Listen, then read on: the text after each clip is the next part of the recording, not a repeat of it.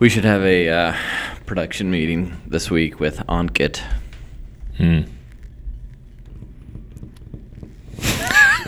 Okay. Playing our thing. Okay, let's do this. Coast down. You ready? I'll go. Okay, you go.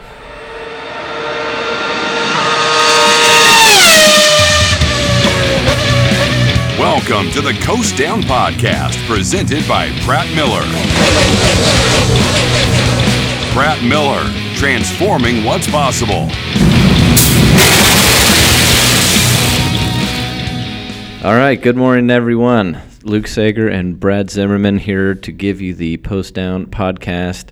Today is Monday, October 30th at 10:07 a.m. Trying to move these up by a day. Yeah, so Brad decided that we now have to do all our social media on Mondays, so the rest of the week is free to do other things. I think this will still post Tuesday afternoon, but I just need to get all this stuff done in one day. Yeah, so here we are Monday morning, 10:07. We're all jacked up after a exciting weekend of racing, ready to talk to you about Formula One, NASCAR, and all the goings-on in motorsports. Well, that's why I had a big sigh before you started. Like, I don't know if it's just the time of year or what, but these two races this past weekend, snooze fest, all of them. Well, let's talk about it. Okay, so we had Cup in Martinsville, and we had Formula One in Mexico. And just for context, it was 85 degrees on Saturday and 83 degrees here on Sunday. So nice. It was unusually warm. Since I've lived here, I don't remember it being this warm, this close to Halloween. It was delightful, to say the least. Yes. I got all my stuff done so I could focus on the races, too. Good. So I actually watched a good amount of both of them. So Martinsville was the Xfinity 500. Ryan Blaney won that race. Starting off, the 54 and the 19 were on the front row. The 14 and 11 were on the second row. There was a lot of Toyotas up front. And then Stewart-Haas, they showed up kind of big. They had several of their cars kind of throughout the day leading and or towards the front. The 10 and the 14 were looking good. It really looked like the Joe Gibbs came to play. You know, they definitely realized how important it was, and Truex and Denny were on it. Yeah.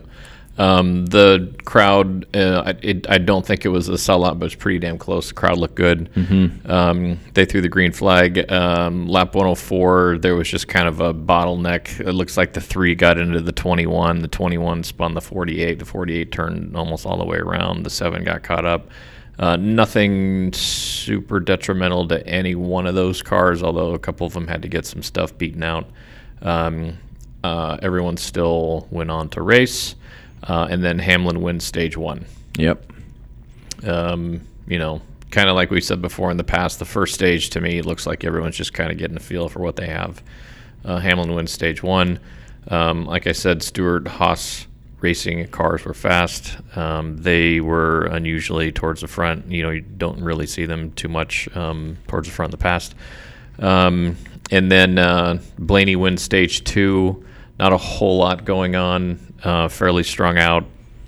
Single file racing. There was some passing here and there. Yeah, there was. Towards the end of stage 2, there was a restart where the 11 and the 12 were battling pretty good, battling each other respectfully. Mm-hmm. So the racing was pretty clean. There were some touches and what have you, but it definitely just looked like Blaney just had a bit faster car. He could get off the corner better than Hamlin, and that's really the key at Martinsville is getting the power down on that track. Mm-hmm. So, their percent full throttle there is, I don't know, it's tiny. Is it 30% or something? Yeah, it seemed I think the in-car cameras... No, it's probably less than that. The 24 seemed like it was shifting twice. The 4 was shifting once. Going up and down. So it depended on what gears that they were running, but no one seemed to be hitting top gear. But there was a little bit of a variation depending on what gears they were running. But I watched the 4 in-car camera for a while, and I could imagine driving that gets pretty monotonous of 2 up, 2 down, 2 up, 2 down every single lap. Yeah, and you have to feather the throttle basically halfway down the straightaway till you're full. Yeah. Because getting power down there is tricky. Yep. Lap 274, the 54 spins and causes a pileup. And then they played the replay, and there's a little bit of me that's like, oh, good, someone's going to do some shit here. Yeah. So the 22 got into the back of the 54 going into turn 3 pretty aggressively, like twice bumped him. And the second one moved him up and spun him. And I was really hoping for some sort of Joey Logano versus the world type scenario like we've had there again. There were some comments made after the race, but nothing really materialized on the track. There was a couple cars, 2, 3, 4 cars that got collected near towards the end that had really nothing to do with it. The 6 was included in that. Yeah, the 54 almost got into the 11 too. Yep. Or I think he did, but the 11 didn't end up spinning. Yep. I didn't see if there was any damage that would cause it, but the 54 spun again on lap 304. Yeah, that's Ty Gibbs, everyone, by the way, if you're not up on your numbers. Lap 324, McDowell spins. Yep. 36, 38. I don't know what his number is. So these cars are spinning. No one's really getting collected. There's not a huge wreck, although I know we don't talk about the Xfinity race the day before, but Jesus, there was a lot of carnage in that race. And they had a red flag for like 25, 30 minutes at least. But anyway, that was the Xfinity race. With 23 to go, Ryan Blaney passed the 10, and Eric Amarola was running up front for quite a bit there towards the end. Yeah, so he ended up there because they pit at an earlier caution. Yep. Where the leader stayed out and pit later. Yep. There were 2 cautions in midway through stage 3. Yeah. So 23 to go, the pass happens. Blaney holds on for the win. He seemed fairly emotional during his interview. I think it was obviously a huge relief that he made it to the Final 4. So the Final 4 that it got punched through to Phoenix is Christopher Bell, Kyle Larson, Ryan Blaney, and Slick Willie. So Bell, Larson, Blaney won their way in, and Byron pointed his way in. And the ones that did not make it, Denny Hamlin, Ryan Truex Jr., Tyler Reddick, Chris Buescher. Yep. So looking at our picks here of who we thought we would make it, you had the 5, 11, 24, 19. So you got the 5 and the 24. Mm-hmm. I got the 5. I had the 5, 11, 24, and 20. So I got 3 of 4. Yep. You got 2 of 4. Or sorry, yeah. So I win again. Mm-hmm. So far I am undefeated in our playoff brackets. Who's picking? Are you still sticking with? Weren't you going to pick the 11 to win it all? Yeah. Doesn't that like totally submarine your whole thing? Well, not the way we had structured our point system. All right, I'm still sticking with Kyle Larson. Yeah, well, yeah. I mean, I would have picked Kyle too, but you picked him first, so I was like, okay, I'll pick someone else. The 11. All right, so now I have to pick between the 24 and the 20. Mm-hmm.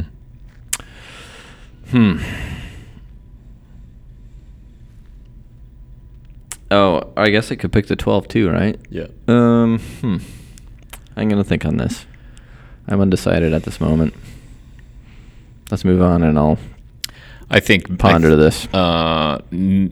Neither of them excite me, but I think Bell is more programmed and geared and weathered to take on Phoenix and potentially do well. I'm leaning towards the 20. That's probably who I'm going to pick, but I just want to process.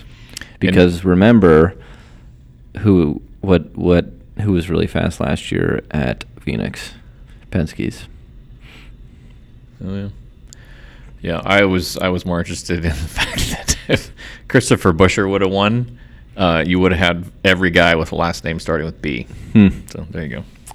You have too much time on your hands if I know. that's what you're thinking about. I know. Hey, I have an interesting tidbit. Oh my God, I can't wait to hear this. Yeah. So, as a marketing guy, do you know the origins of where branding comes from? The origins of branding? Yes, like that when you say like a company brand. Like, do you know why it's called brand and where that came from? No. It was from the good old days when they branded bourbon barrels. Oh, really? Yes, like literally branded them with the name of the distillery. Interesting. There you go.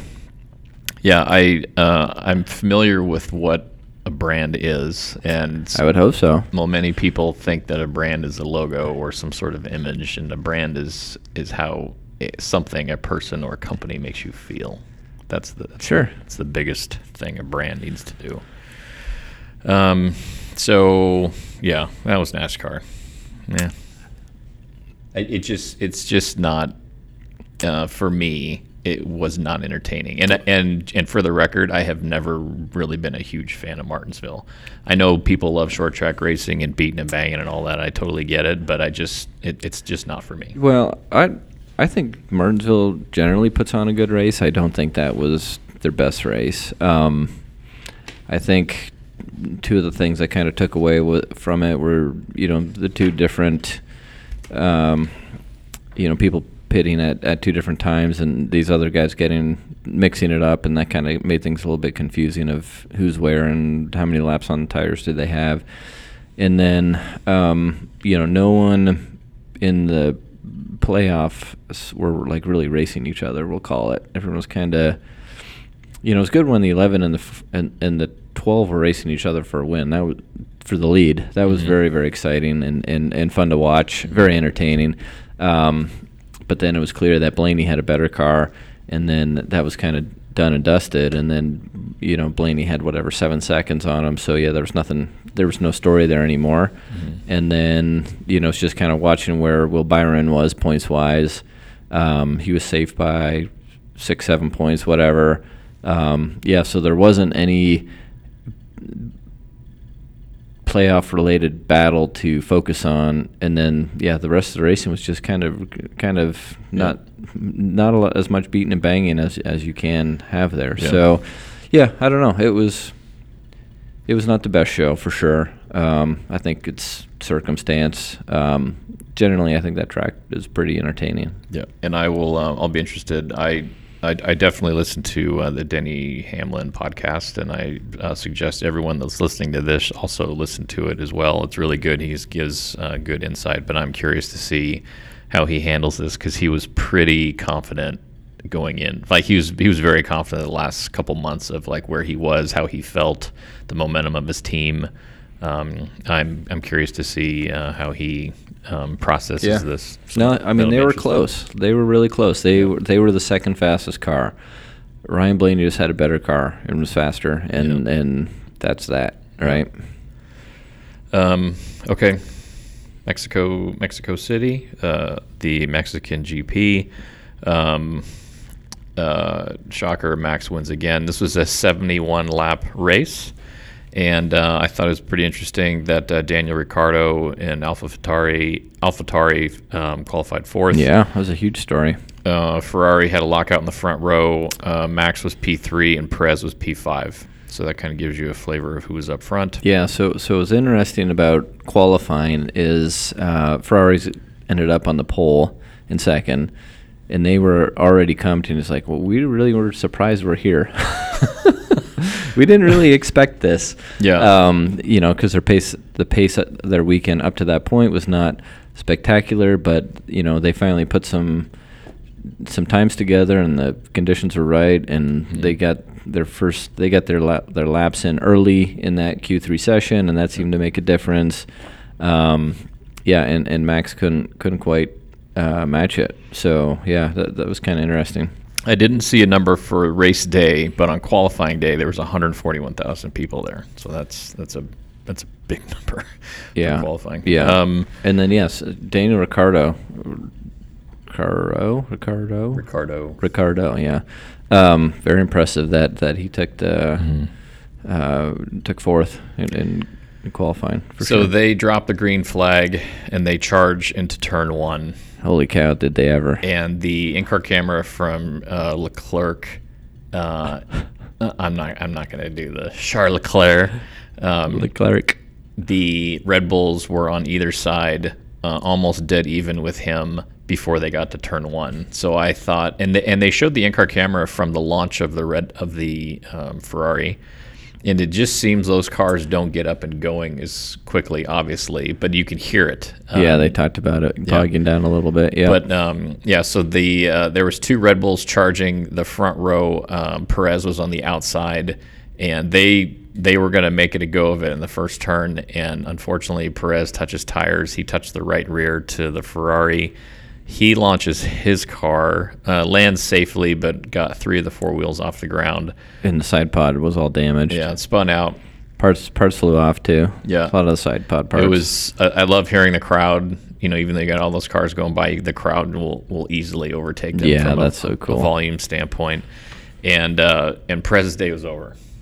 So not even into turn 1, lap 1.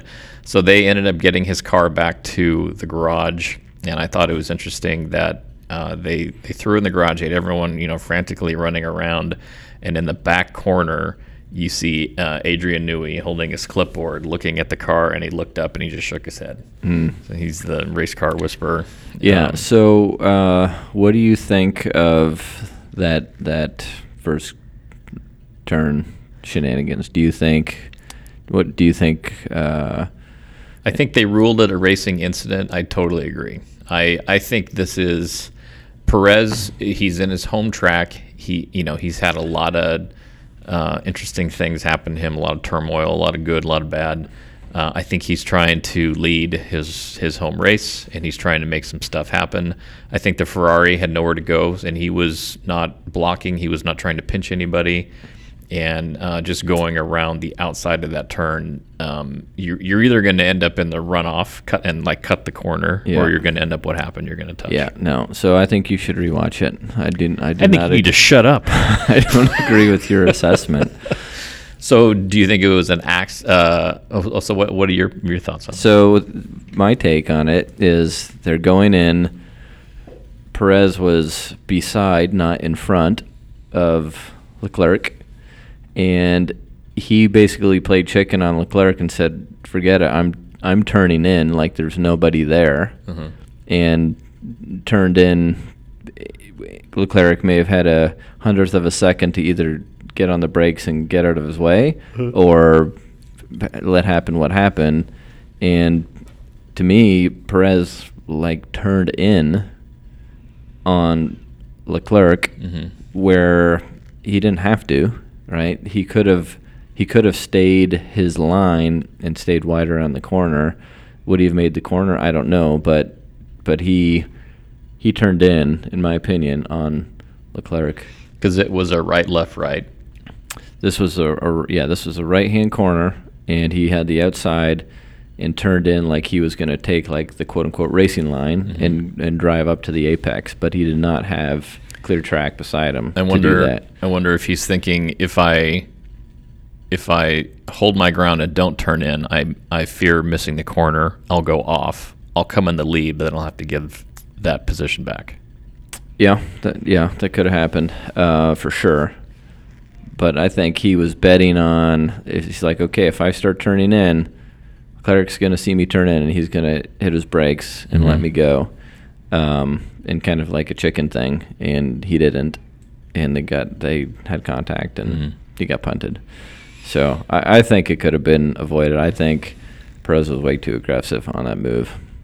Well, it's like it was the 88 or 89 Japanese Grand Prix with Prost and Senna, and that was if you leave a gap, you're no longer a racing driver quote, and the pole position was won by Senna, but then the promoters or F1 flipped it and gave him the outside, and they went into turn 1, and they crashed. And Senna, he never admitted it, but he crashed on purpose because it was he thought it was unfair, but it was almost the same thing where he turned in because he thought he had space, and obviously he didn't. Yeah. So don't know. Lando Norris, I think he qualified 15th, but he passed a bunch of cars throughout the day. Yeah, that was one of the main stories of the day for sure. Yep. Of him starting 17th or whatever. And then lap 33, TV missed it live, but they played the replay. So Kevin Magnussen, they turned to, I forget what turn it was, and he had slapped the wall, and his car was destroyed. Yeah. And then was starting to catch on fire. He got out of his car on his own power, looked okay, but then he hopped the fence to get behind the barrier and looked like he got his bell rung. And then he kind of crowded down behind the barrier to sit down before the emergency people got there. And initially I thought, no, he probably got too high in the rumble strips and high-sided and, didn't finish the turn. They played a slow motion of it, and the left rear tire looks like some A-arm that holds the tire going forward broke, and the tire was turning right, which caused the car to turn left into the wall. So there was some sort of failure on the car, part failure. So that was a yellow, then it turned to red. They re-gridded them up to start out of red. I think post-race Verstappen was like, that shouldn't have been a red flag, whatever, and it's his opinion. Well, it was red flag because they had to fix the barriers, right? Fix the wall. Yeah. Lap 49, Piastri and Yuki Tsunoda had contact. They were kind of going back and forth. Lando Norris passes George Russell on lap 67. Stroll, he spins on lap 70 towards the end. He touched tires with somebody. Max wins the race by 14 seconds. And your top three was Max, Lewis Hamilton, and Charles Leclerc. Yeah, I mean, that race... and Daniel Ricciardo, P7. Yep. Yeah, so that race, the first 30 seconds, was super exciting. I agree. Like, holy cow, this is crazy what just happened. Yeah. And then you'd see Max get to the lead by the, turn one. Yep. And you're like, okay, well, this is over. It's like, okay, now I had to, mentally think what was going to keep me entertained for the rest of the race. It's exactly what goes through my mind. Like, okay, what's a fun story I can kind of follow, right? Is it, well, Daniel Ricciardo. Let's see how Daniel does. That's a good story. But, yeah, it was kind of like, I don't know, what do I do now, right? Because you kind of knew how that would play out for the most part. Yeah. So Max Verstappen is obviously in P1 in points. He's already won the championship. He is currently the first driver ever to be on the trajectory at the end of the season to win with double points over second place. So right now Max has 491 points. Perez has 240. That's 1 and 2. Wow. That to me that's a problem. Well, and he also set a record for most wins in a single season. Do you have that in your notes? I do not. Oh, come on, man. Yeah, my bad. Get your stuff together. I didn't. There was just nothing there for me to be like, wow, this was awesome. This was worth the time I spent to watch this. And I don't know if it's the length of this so Formula One and NASCAR. Formula One doesn't race as much as NASCAR does, but they kind of have the similar season lengths. And it's just, to me, racing's over. Like, this part of the year is not for racing. I think early spring and then all throughout the summer, I think that's racing's time to shine. And I think once you hit September, everything needs to end, and everyone else can let football and Major League Baseball playoffs all kind of play themselves out. But it's different for us. It's different for me because we follow so closely. We're there. We have a bunch of team members that are going out to these races, and it consumes a lot of their life.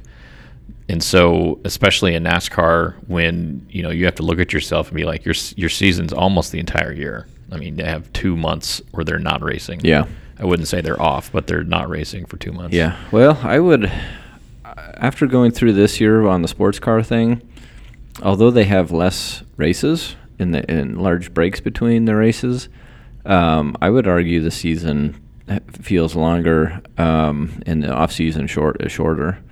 right? Because you think of what we're going through there. We're going to be testing in Sebring in 2 weeks. Yep. And then a month later, we're down at Daytona testing. Yep. And then, boom, January hits, the season's on, right? Yep. And we still haven't finished our last race of the year, which is Bahrain, this upcoming weekend. Mm-hmm. So when you add all that together, yeah, I think it's more of a constant churn. Yeah. Where IndyCar, they're hibernating. Yeah, exactly. I think the baseball season is ridiculous. There's 450 games. Yeah, baseball's super long. And I don't know. When you start looking at the grand picture of sports in general, and you figure out who has the right number of games mm-hmm. or right number of active weekends, I think that's another thing the NFL has is they're in the sweet spot, maybe +1 of having a season that has meaningful games. So if you lose a game, it's a big deal. You lose a game, NBA, not a big deal if you lose a game. Baseball, not a big deal. NASCAR, not a big deal. I think the NFL has the right mix of a season length and then number of games in it. Well, I think, that is what it is because that sport's so brutal and hard on people that's all they can do in a year, right? And you can argue that with racing too. People aren't getting in an accident every weekend, but the physical toll that it could take on your body could become really bad and give you a short lifespan. Although history proves that drivers have a long shelf life. Yeah. But yeah, the Jason Kelce thing on Prime Video. I don't know if you saw that documentary. No. Really good. Really good. Big fan of Jason Kelce. But he was saying that basically he's because he's a lineman, he's a center, that he is in a car accident every single down that he plays, which I totally get. Yeah. Some are minor car accidents, some are big ones. Yeah, that's a good way to describe it. Okay, so that was the racing stuff from this past weekend. Off the track stuff, I got a few. Let's hear it. Let's go. President 2311, one Stephen Lauletta, he has called for NASCAR teams to stop selling sponsorship on a per-race basis, saying it leads brands to undervalue certain aspects of a team's marketing platform. Thoughts on that? Well, sure. If you could sign up a year-long deal, you would. Absolutely. Yeah. And yeah, I agree to some degree, but also, you get your pictures, you get your evergreen content with your logos and fire suits and whatever, and you can get a ton of mileage out of that, right? Yeah. For just a quote unquote race, which does kind of undervalue, what you could do. This plays back into last week, and I think this quote came from the same forum that they had, the Racers Forum, I think is what they called it here in Charlotte.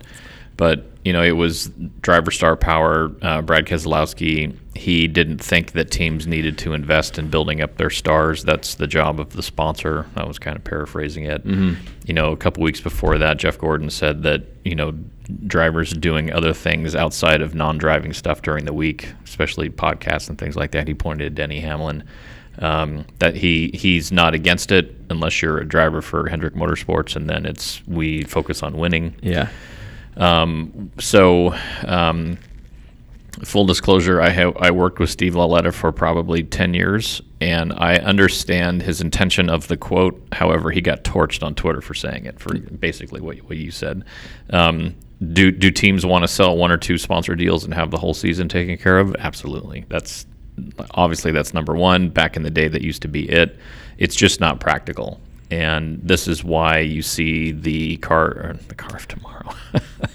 This is why you see the next-gen car come out. This is why you see all off-the-shelf parts with a goal of trying to have the cost of racing come down. I'm not sure that's happening, but that's the intention of it.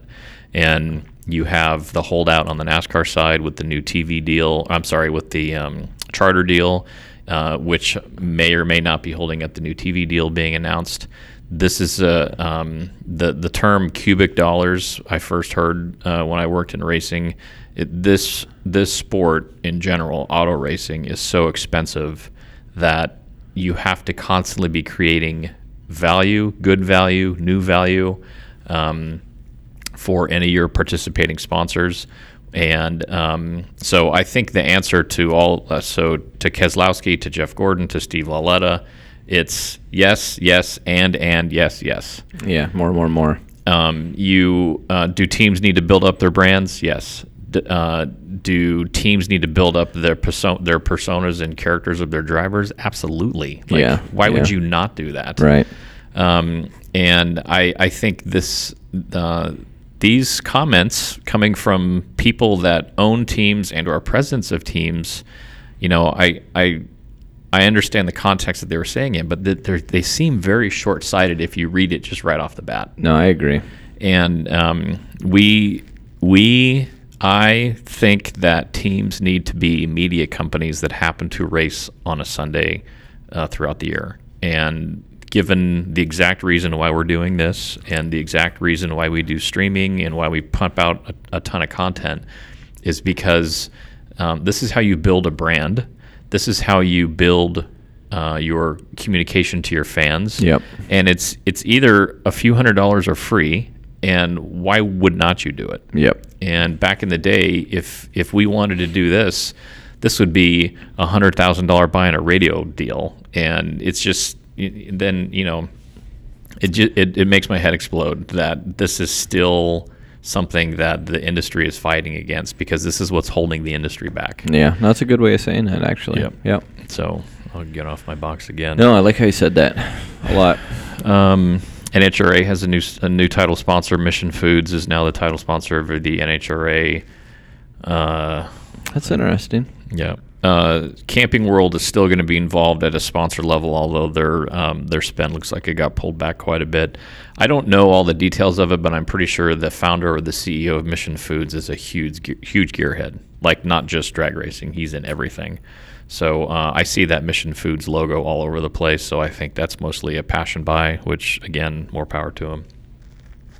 Lewis Hamilton co-funded a new non-alcoholic tequila, Almave. I think I'm pronouncing that right. Wow, interesting. Yeah, that's like decaf coffee. It's just, I get it, but I don't get it. Yeah. But whatever. I'll try it. The hipsters want to drink I'll try it. non-alcoholic stuff. Flat Rock Motorsports Park, which broke ground a year ago, is nearing completion. They had some satellite photos. It looks like a pretty impressive facility. This is in Tennessee. Yeah, they're already talking with MotoGP to host a race. And then they've also, stuff I've read, NASCAR and IndyCar are on their radar already. Where in Tennessee are they? Rockwood, Tennessee, which is west of Knoxville. Okay. And I think it was 3 hours due north of Atlanta. Okay. On their website, they say it's like less than a 2-hour drive to 75% of the country's population, which geographically and mathematically that's correct. So we'll see. It looks like it's built in a very hilly, mountainous area, but I didn't see a whole lot of parking. We'll give him a chance. I'll give him a chance. A little side note for Coda, the founder of FedEx, Fred Smith, was spotted at the Formula One race, which you can read into that 100 different ways. Yeah, so does FedEx involved right now in F1? I don't think so. DHL. Yeah. I think it is DHL. I mean, he's probably just a car nerd. Them moving freight, they can move freight. I think it is. Is it DHL? That's their official shipping company. Probably. Yeah, because I'm pretty sure that's a trade that DHL does, because they offer to fly everyone's equipment everywhere in exchange to be an official sponsor of the series, which is a ton of money. Rumors of Audi pulling out of F1 before they start have been squashed. There was a spokesperson for Audi that said all things are still a go for 2026. So that's interesting. Yeah, DHL is the longest-standing global partner of Formula One. For nearly 40 years, DHL has ensured smooth delivery up to 1,400 metric tons of race cars, fuels, and equipment to race venues around the world. Yep. Yeah, so I would imagine that's no cash. They get that designation, and then DHL moves all the stuff for free. Yep. Elon Musk was in COTA. He pulled up driving his Cybertruck. I love the gusto of Elon Musk. I think he's very intelligent and bright. Obviously, I love what he's doing with Tesla. That is the ugliest truck I've ever seen in my life. It's void of any design. I know he's just trying to do something crazy and make it look different, but man, that thing is ugly. Oh wow! It looks like a DeLorean fell out of the back of an airplane and got crunched up, and that's what it has.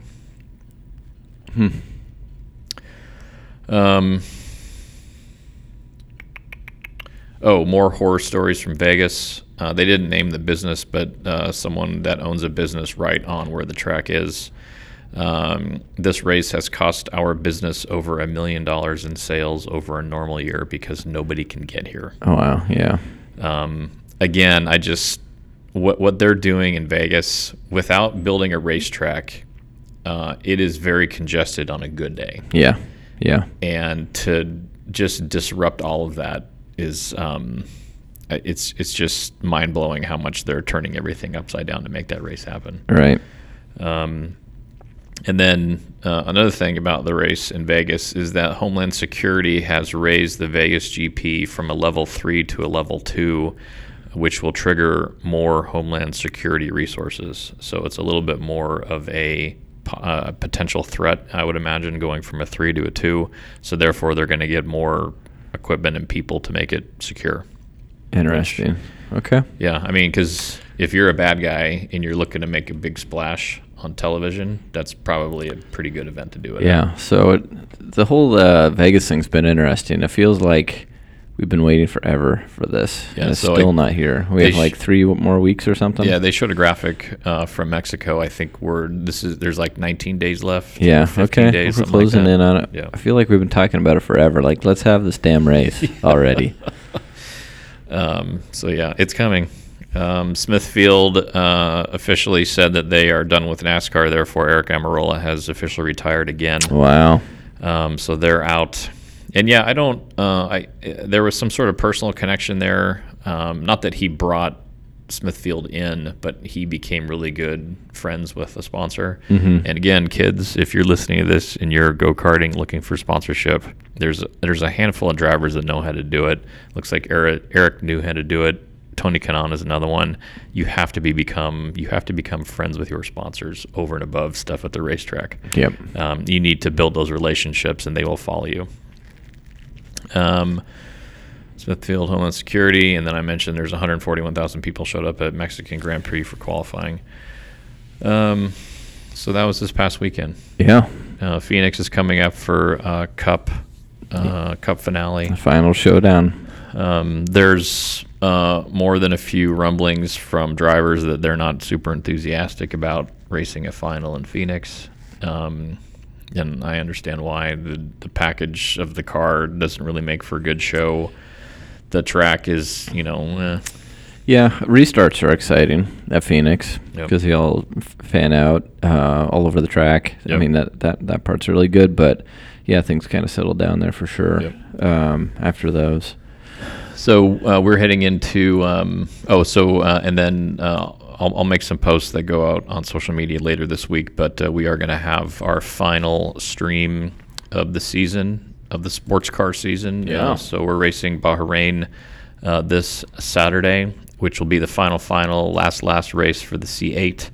That car that is racing there, as I mentioned before, is a rocket ship, famous car that hopefully still stays in one piece when the race is over.